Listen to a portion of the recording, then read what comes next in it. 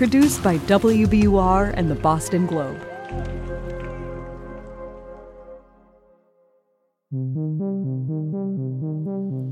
These individuals are not always well-versed in the business of art. If they were, they wouldn't have stolen what they stole. And so I guess Merlino basically, and maybe Reisfelder and Turner to a far lesser extent, started canvassing museums in the Boston area. And eventually Merlino decided on the Gardner. The George that I knew, I don't know that he could have pulled it off. Brian Michael McDevitt. He was interviewed by the FBI, and immediately afterwards he took off to California. This was a con man of the nature of Bernie Madoff. I have to tell you, I've seen that painting in my brother's apartment. And he said, my brother did it. My brother did it. He had that painting. When Bobby and I had gone through the gallery, for some reason, he was attracted to the finial. He said, I like that. And sure enough, it was taken. I mean, I've asked him point blank, if you want to know. Did Bobby Garanti have the paintings? And he doesn't know. How could he squeeze me? I don't know nothing. You know what I mean? Never seen the paintings, never did nothing with the paintings. Never even talked about the paintings. One of the frustrating things is, could someone have hidden it and then died? And look at how many people died, all within that time frame, all people who were of interest.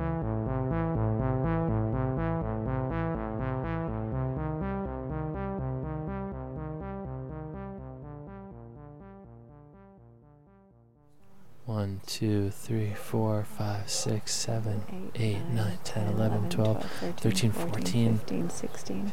Wow, there's maybe 16, 20. 16, 20 people, 16 to 20 people yeah. over there. Do you think it feels as tense over there as it does over here? Oh my God, does it feel so tense for you right now? Yeah, it does. I feel like it's very, very quiet. I can almost not breathe. Yeah.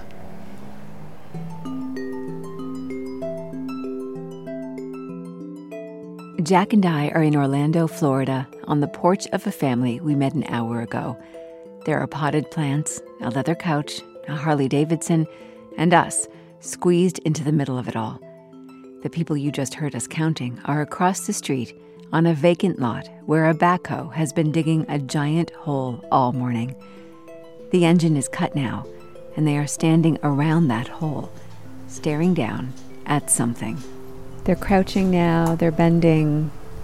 This is such an odd little scene. All of them standing over there looking at the hole, and all of us standing across the street just staring at looking at them, looking at the hole. Looking at them, looking at the hole. FBI agents in khakis and fleeces oversee the excavation, and we're here, watching in a state of heightened anticipation and recording all of it, because they are digging up our lead. They're digging. See him throwing dirt out of the hole. Yeah. We've got 2 more shovels, 3 more shovels in the hands of the FBI. The agents poke at the bottom of the hole. They're in it up to their shoulders. Whatever is down there, the shovels aren't enough to unearth it. Somebody's climbing back into the digger. The digger is going back to work.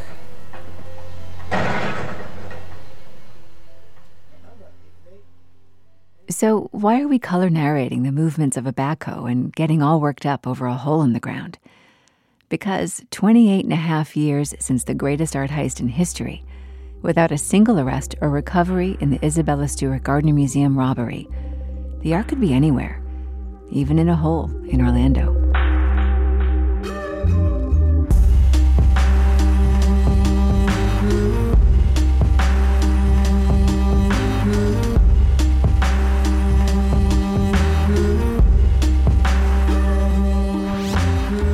From WBUR and the Boston Globe, this is Last Scene. I'm Jack Rodolico. And I'm Kelly Horan. This is Episode 9, The Big Dig.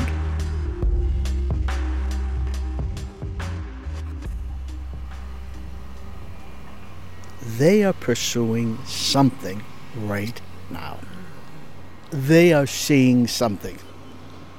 Our colleague from the Boston Globe, Steve Kurkjian, began developing the lead that led us to Orlando, Florida in 2016. Steve is the consummate skeptic. All those yarns spun by all those criminals about what they might or might not know about the Gardner art, Steve doesn't buy any of it. But this lead he likes. And as he stands across the street from a 23-ton backhoe that's delicately peeling away layers of earth, Steve likes this lead a lot.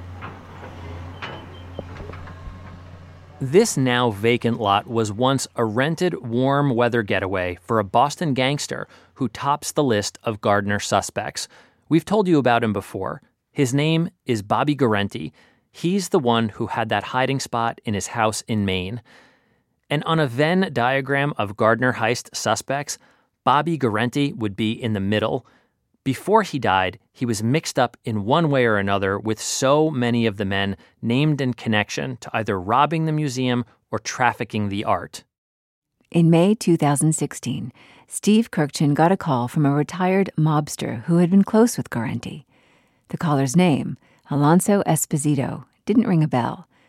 But then he told Steve that was just the name he took when he entered witness protection. So he said, no, my name is Bobby Luisi. And I was really shocked and very excited because I felt he was a very important person. Hear me? I can hear you great. Can you hear me? Yes, I can. For a guy whose life depended on adopting a new identity and backstory, Bobby Luisi doesn't seem to recall his gangster past with regret. Relish seems a better word. You know, I was like Tony Soprano. I had all the gumas, I had the money, the cars, the nice clothes. And in my neighborhood, I was a star. And there was no doubt about that. You know, I had a little charisma. I flashed money around. I took care of everybody. And it was a nice way of life for me. Luisi's nice way of life came at a cost. People close to him murdered his father and half-brother. He lost years of his life in prison for trafficking cocaine. But he emerged from witness protection a few years ago, dangling a tip about the stolen Gardner art. In the late 1990s, Luisi and Bobby Guarente were selling cocaine in Boston. They shared a safe house in a suburb. And one night, as the two were watching TV, a story came on about the Gardner heist. And they were talking about the artwork. And he says, I know where the art's buried. He said it's in Florida under a concrete floor.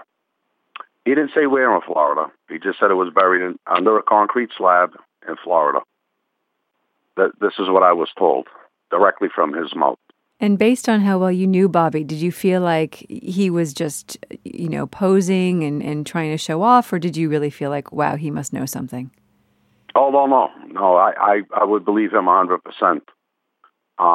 He's a thief, a murderer. That's what he was, So I really do believe what he told me. When Steve Kurkjian learned this in 2016, he wondered, what am I supposed to do with this? A passing mention almost 20 years earlier between two mobsters, one dead, the other known to embellish. Where do you even start with a tip like that? Well, I had already done my due diligence on Guarente, and I pulled out my biography file on him. Steve knew Guarente had lived in Boston and Maine, but buried in his paperwork on him, he found a DEA report with an address he'd never previously noticed. And there was one place in Florida. So I said, not Eureka yet, but I think that's the place we ought to start looking. In a piece he co-wrote with Shelley Murphy for the Boston Globe in 2016, Steve all but published the Orlando lot's address. If news of its existence had piqued the FBI's interest, we don't know. We do know that the FBI never contacted the owner of that land at the time. Something about that lot still bugged Steve. In August of 2017, Steve went to Florida to see it for himself. The house had been torn down a decade earlier. All that remained was a little under an acre of cleared land that sloped down to a sparkling lake. And there were houses across the street and people coming and going in the houses, so which was good. Steve started knocking on doors. Okay, I am here with Roque Cartagena, and we're on his front porch on a beautiful sunny day. Roque Cartagena's front porch looked out over the empty lot, which had been vacant since he'd lived there. but he knew a guy who might remember the house where Guarente once vacationed. Aha, Luigi, what's up, boy? A neighbor named Luigi Ferrari. Not much, man, not much. Listen, I'm calling you because there is somebody here. He's a reporter. Can you hear me? It's Steve Kirkchen. Steve Kirkshire. Okay, Steve, my name's Luigi. Nice to meet you. Great to hear from you. Steve explained a little bit about what he wanted. You know that empty lot? Maybe there's $500 million worth of art buried there. That kind of thing. I was born on that street in 1974. I played on that lot since I was a child, and I pretty much know that area like the back of my hand. The next day, Ferrari walked Steve right onto the empty lot. Let's just take a walk down. Sure. The house was how far down? Was this a driveway that we're on now? There really never was a driveway. It was actually just... Luigi Ferrari turned out to be an unofficial neighborhood historian. He remembered the house. It was sleek, modern, maybe a little gaudy. There used to be a tiki bar. Oh, it was a big size, big tiki bar. It had back in the 80s, it had a TV and all kinds of amenities. I love it. Yeah, they had... The pool was gorgeous. It had tabletops, which were mosaic, that the water would actually come up the base of this and just percolate over top of the mosaic, keeping everything looking beautiful and white and everything. This is something that you didn't see back then. Very nice. Like something a gangster might like. The back of the house facing the lake was all glass. The lawn rolled down to a white sand beach. Ferrari didn't remember Guarente, who'd rented the house in the early 90s. In 2016, Steve tracked down 2 contractors who were in a position to know what was below ground on the lot. One had torn down the house in 2007. The other had broken up that beautiful swimming pool. Neither had found a Rembrandt or anything even approximating a hiding space underground. For Steve, it was starting to feel like a dead end. I can tell you this, it hasn't been dug up right here. Until Ferrari noticed something curious. Here's the original phone lines. This is the original phone lines right here. See, they're still all attached going under the ground. If the phone lines were there, maybe the contractors who tore down the house left something else behind. Steve thought, could the Gardner art be down there, buried in Orlando, Florida? Maybe. There was just one way to find out. There's no way I'm going to be able to find anything unless I dig up the lot, and it's a big lot. Not only that, Steve had yet to find the owner of that lot. So the second thing I did the next day is I drove surreptitiously into his gated community, the owner, and I left a note in his mailbox. I found his mailbox, and I banged on the door. He doesn't hear me. He's not coming out. So I said, this is going to ruin it. Just as Steve was willing to let it all go, the landowner reached out to him. Steve revealed why he was interested in his lot.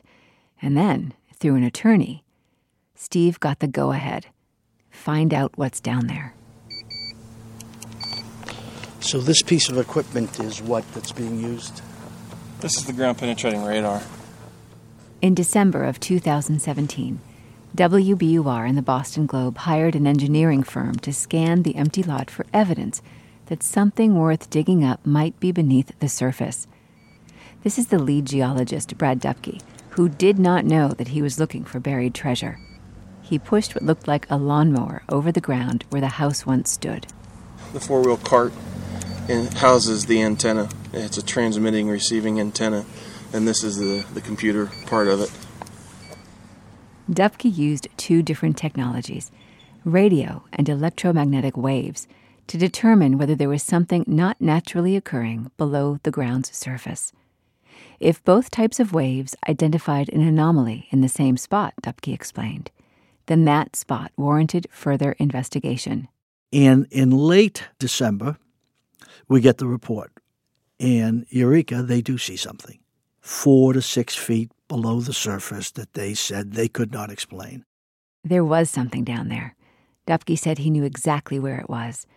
Below where the back right corner of the house had been. It was rectangular, like a box. We have a target. Let's see what that target is.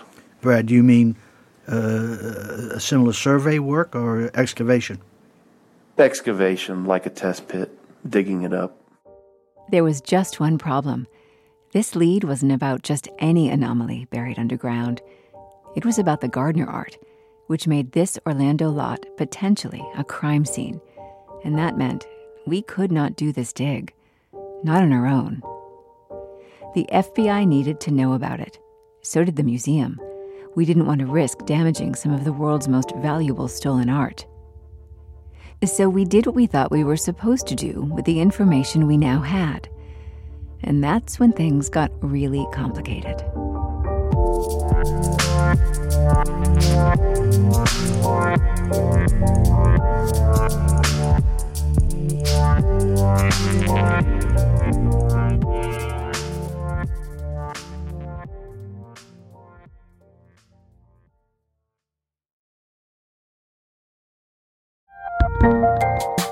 There's a lot happening these days, but I have just the thing to get you up to speed on what matters, without taking too much of your time.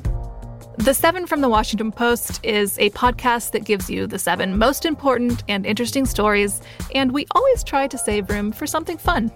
You get it all in about 7 minutes or less. I'm Hannah Jewell. I'll get you caught up with the 7 every weekday, so follow the 7 right now. Steve Kurkjian's reporting on the lot in Orlando was playing out with a very loud clock ticking in the background. In May of 2017, the Gardner Museum announced it was doubling its reward for the return of the missing art from $5 to $10 million. That reward would expire, they said, at midnight, December 31st. The guy who owned the Orlando lot became motivated to find out what was under it. So with the knowledge that the Geological Survey detected a rectangular shape beneath the surface, a rectangle the perfect size to hold a 5 by 4 foot Rembrandt, and with the landowner eager to register his claim before the reward reverted to a mere $5 million, Kelly went to the Gardner Museum to see head of security Anthony Amore. It was December 28, 2017. With just 3 days to go until the museum's doubled reward was set to expire, Amore had been barraged with tips from all over the world. And here I was with one more. Okay, so my team might have a lead that we feel at this point that we'd like to share it with you, that we feel compelled to share it with you. Amore had long suspected that Bobby Guarente had once possessed the art, so I figured that he would have either already run this lead down so he could dismiss it, or it would pique his interest. If our lead was good, I wanted the FBI to be able to do their job, and I wanted us to be able to do ours. But knowing that Amore was obliged to take our tips straight to the FBI, and fearing that they would shut us out, I was careful. So I began cautiously. I said, "We have a source. We can't say who. He owns some land. We can't say where." The fear that I have as a journalist who's been covering this is that I have no knowledge of how the FBI works because they have refused to sit down with us. And what I don't want to have happen is to say, give you an address and have our access to this site cut off. I would say that the museum, the paintings are exponentially more important than a podcast. Okay, that hurts, but I understand. It's true. Of course it's true. Of course it's true. I can't speak for what the FBI will do, what they'll say. I just know that they're committed to a recovery just like I am. But I can't say that, oh yeah, well they'll let the media be involved. I mean, that's not... My history with them tells me that whatever their decision is going to be the one that I think is the way to go. It was tense. And after I left Amore's office, things got even more tense. The landowner got jumpy about that expiring reward. His lawyer, who had been in frequent contact with us, went around us and reached out to Amore to register the claim before the new year. Amore deemed the tip credible, and he shared it with the Boston FBI. And that's when we ran headlong into a wall of silence. Amore stopped communicating. The Orlando landowner and his lawyer stopped returning our phone calls and emails and texts. We'd been shut out, exactly as I'd feared.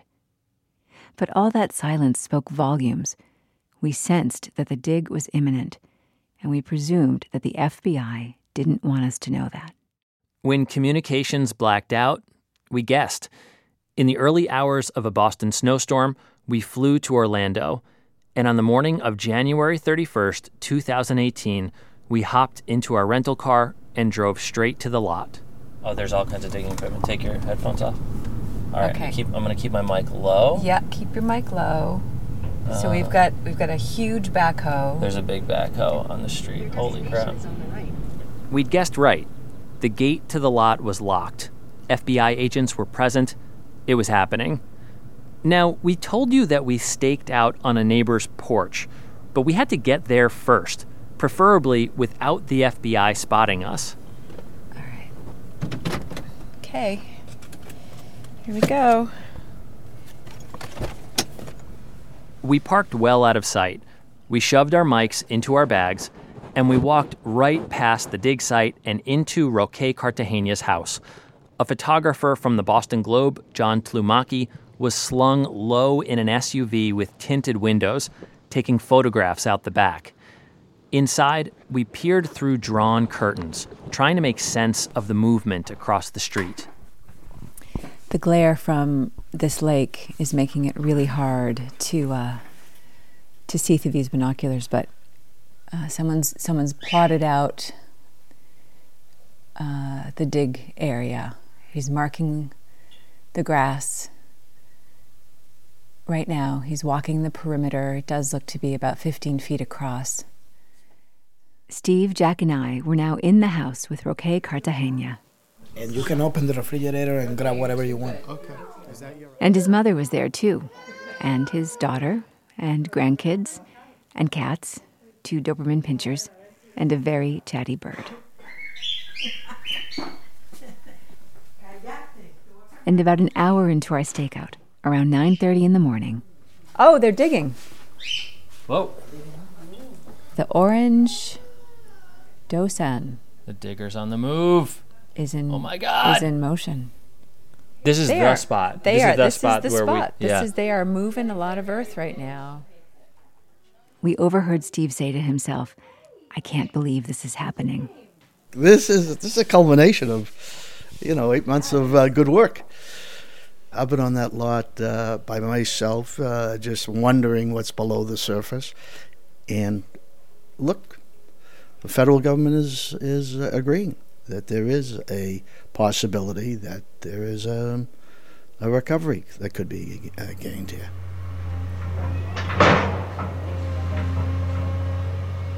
We slipped onto the porch. We could see the whole lot, the digger, the agents. The Globe's photographer was now on Cartagena's roof, perched there, shooting the action with a telephoto lens. They've stopped the digger. They're going in now with shovels. Throughout the morning, a pattern emerged. The digger dug, then stopped. Everyone has gathered around the hole, Yeah. and it looks like this crowd has doubled. People stared into the hole, then the digger started up again. Somebody's climbing back into the digger. The digger is going back to work. They've got a 8-foot tall pile of dirt, and they're just adding more soil to. Remember our geologist, the one who identified the rectangular object below the surface? Well, now we could see him overseeing the dig. He was in the backhoe. Clearly, he was no longer our geologist. He was the FBI's. He was standing next to the hole, drawing a big box with his fingers over his head. Our new resident expert, Roque Cartagena, who was hours late for work at this point, was huddled on the porch with us, guessing at what they were seeing down there. Yes, they did find something, I believe. And in these tense, anxious moments, we noticed that Steve had left the porch and was standing in plain sight on the sidewalk. Steve's getting jittery. I can't I don't believe blame he him. hasn't climbed the fence. I'm any moment. The man who owned this lead, who'd done all the reporting that put the FBI on this lot, who had spent 2 years turning a tip from a gangster into a credible lead in the Gardner mystery, was restless. Steve is losing it, yeah. All of us are being discreet somewhat on the porch. We think John, the photographer's up on the roof. Steve Kurkjian is standing on the sidewalk in broad daylight, looking back at us every once in a while, saying very loudly, Yelling. "They found something. They've got something." He can't keep it together. I like his he's body. Inching closer I love to his the body road. language. I know he's almost standing in the street now. he's about to climb a fence, and now he's got his iPhone. He's got his iPhone out over his head. Can you come over here? Come over here so we can talk to you. Yeah. Well, then I'll go stand where you are. Brad's in the hole. There's something. There is something there, Kel. Steve looked the way we felt. The Gardner case does that to you. You get invested, obsessed even. We abandoned the porch and joined Steve on the sidewalk. It wasn't like they were going to stop digging just because 3 reporters from Boston were there. They see something. They see something. They see something. Wouldn't you say? Yeah. They see something. They see something. They're gesturing a lot. Well, look how he's digging. It's very Ginger what he's doing. He's like tapping the ground. FBI agents conferring. Mm-hmm. They scraped at the bottom of the hole with rakes. You could lose a person in that hole. The digger started up again. We were still on the outside, still far from seeing what the people around the hole were seeing. It was practically killing us.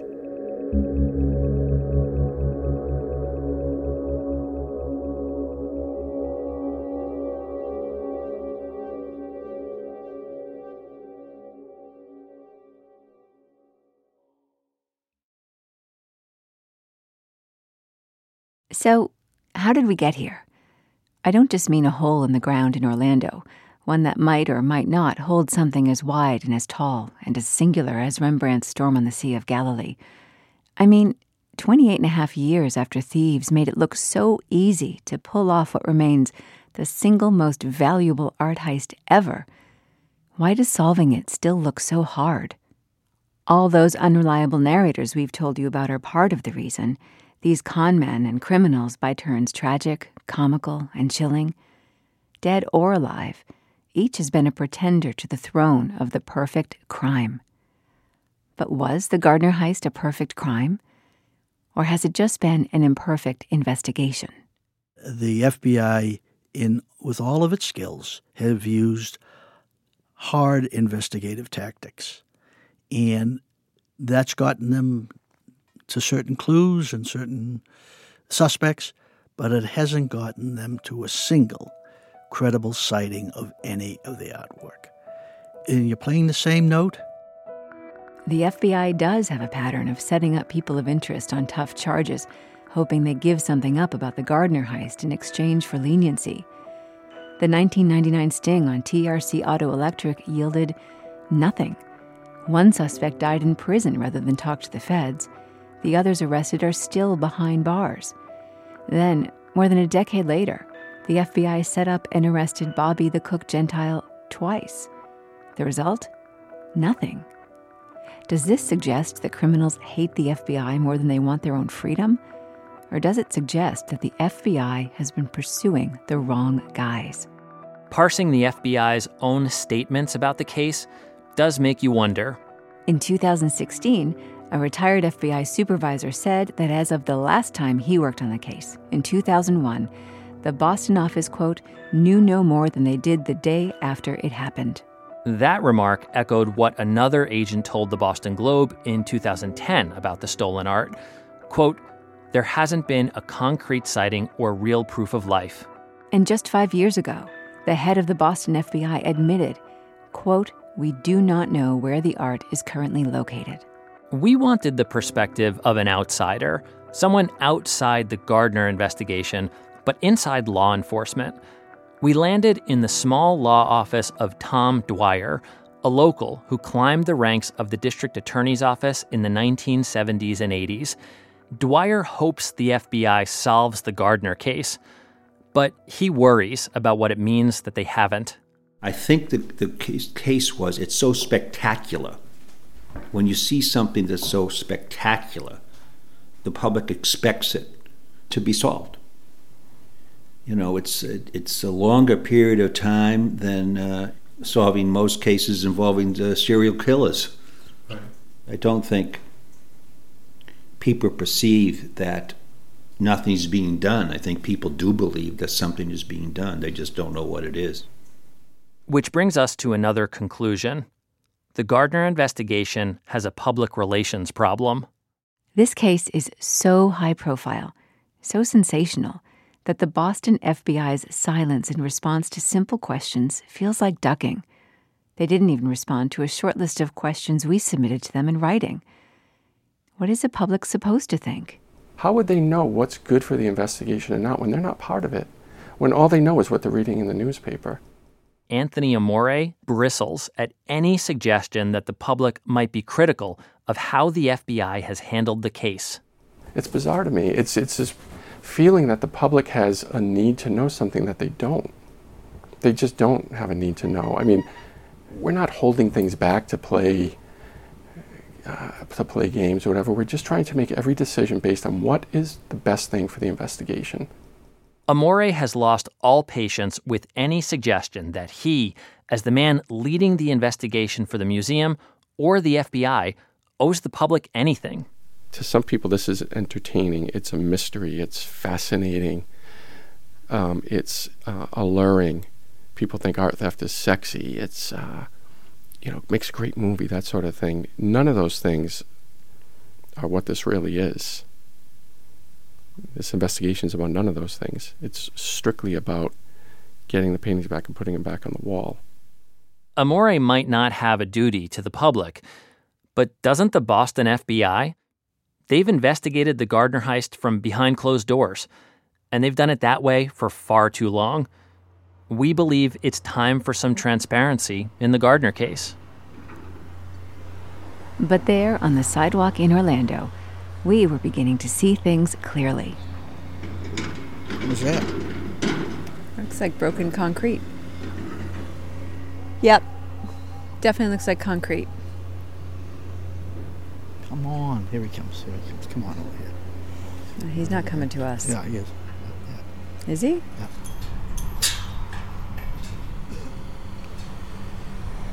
Why is this happening? Why are they coming now? With the backhoe dropping chunks of concrete on the grass, 3 people on the lot crossed the street and walked right up to us. It was the landowner, his girlfriend, and his attorney, John Bill, the guy who'd stopped returning our phone calls in the run-up to the secret dig. It was a little awkward. So they're almost finished digging, and there's a little bit of the perimeter over there that they're still looking at. They're still within the perimeter of what they believed to be an area including those anomalies. But they've pretty much excavated down 9 feet. It was just about noon. All told, the dig had taken less than 3 hours. It felt much longer. Time is a way of slowing down when you think you're unearthing masterworks of our civilization. So it was pretty much exactly where they thought it was, and the size of the object, and everything checked out except,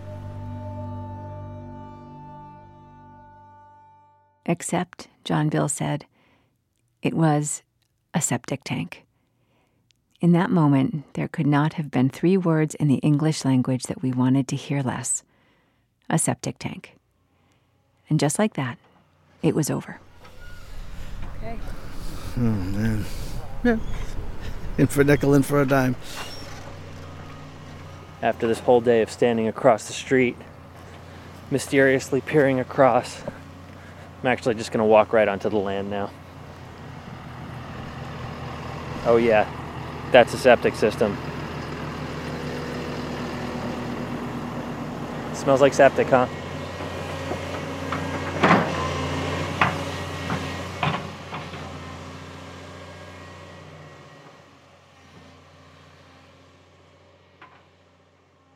Just a few hours earlier, 3 skeptical journalists, following a lead that was as good as any in a case that's stretched on for nearly 3 decades, had given themselves over to hope.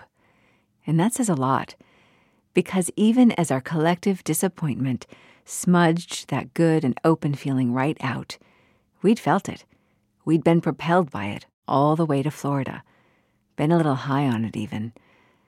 So that's what we're left with, the hope that 13 long missing pieces, a Vermeer, 3 Rembrandts, a Manet, a Flinck, 5 Degas sketches, a Napoleonic finial, and a Chinese coup, will yet be unearthed on some other day in some other place.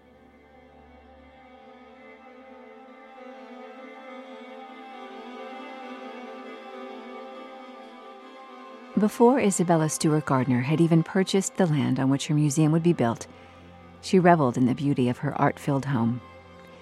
On January 20th, 1898, Gardner wrote to her dealer in Florence, Italy, quote, "Downstairs, I feel, are all those glories I could go and look at if I wanted to. Think of that. I can see that Rembrandt any time I want to. There's richness for you." And until that Rembrandt and the other stolen works are back in their rightful places at the Gardner Museum, we are all the poorer.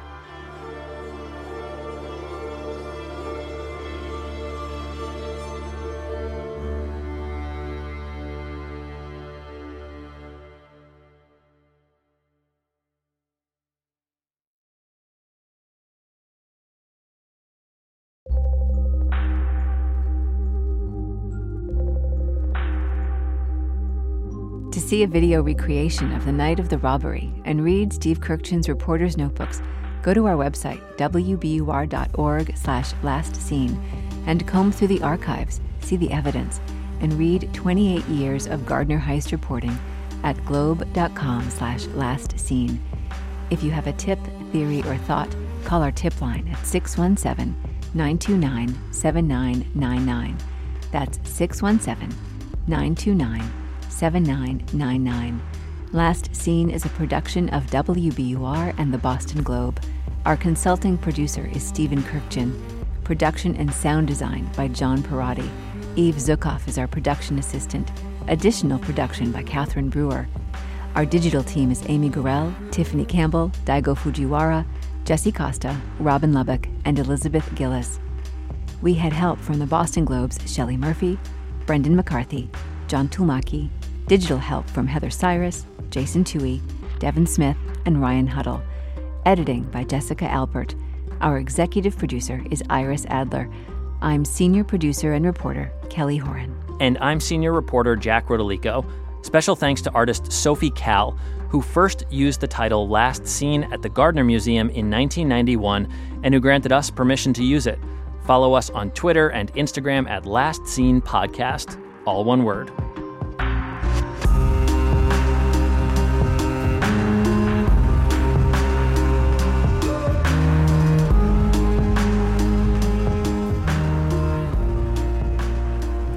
Quite emotional. Are you feeling emotional? I don't know how I feel. It's a weird. I'm feeling a bit emotional. It's a weird mix of feelings. I feel tense. I feel like I'm going to be enormously sad if they've been down there for a long time. Yeah, I think that's part of it. I'm starting to realize. I almost hope if they're anywhere, they're not down there. Right. You know, you want, what a terrible place to have put them all these years. You want more dignity for them. Yeah. And you think about what she would be thinking of this moment right now, watching a big orange digger excavate a hole, try to pull him out of the ground on the edge of a lake in Orlando, Florida, under some half-dead palm trees. It doesn't seem befitting. No,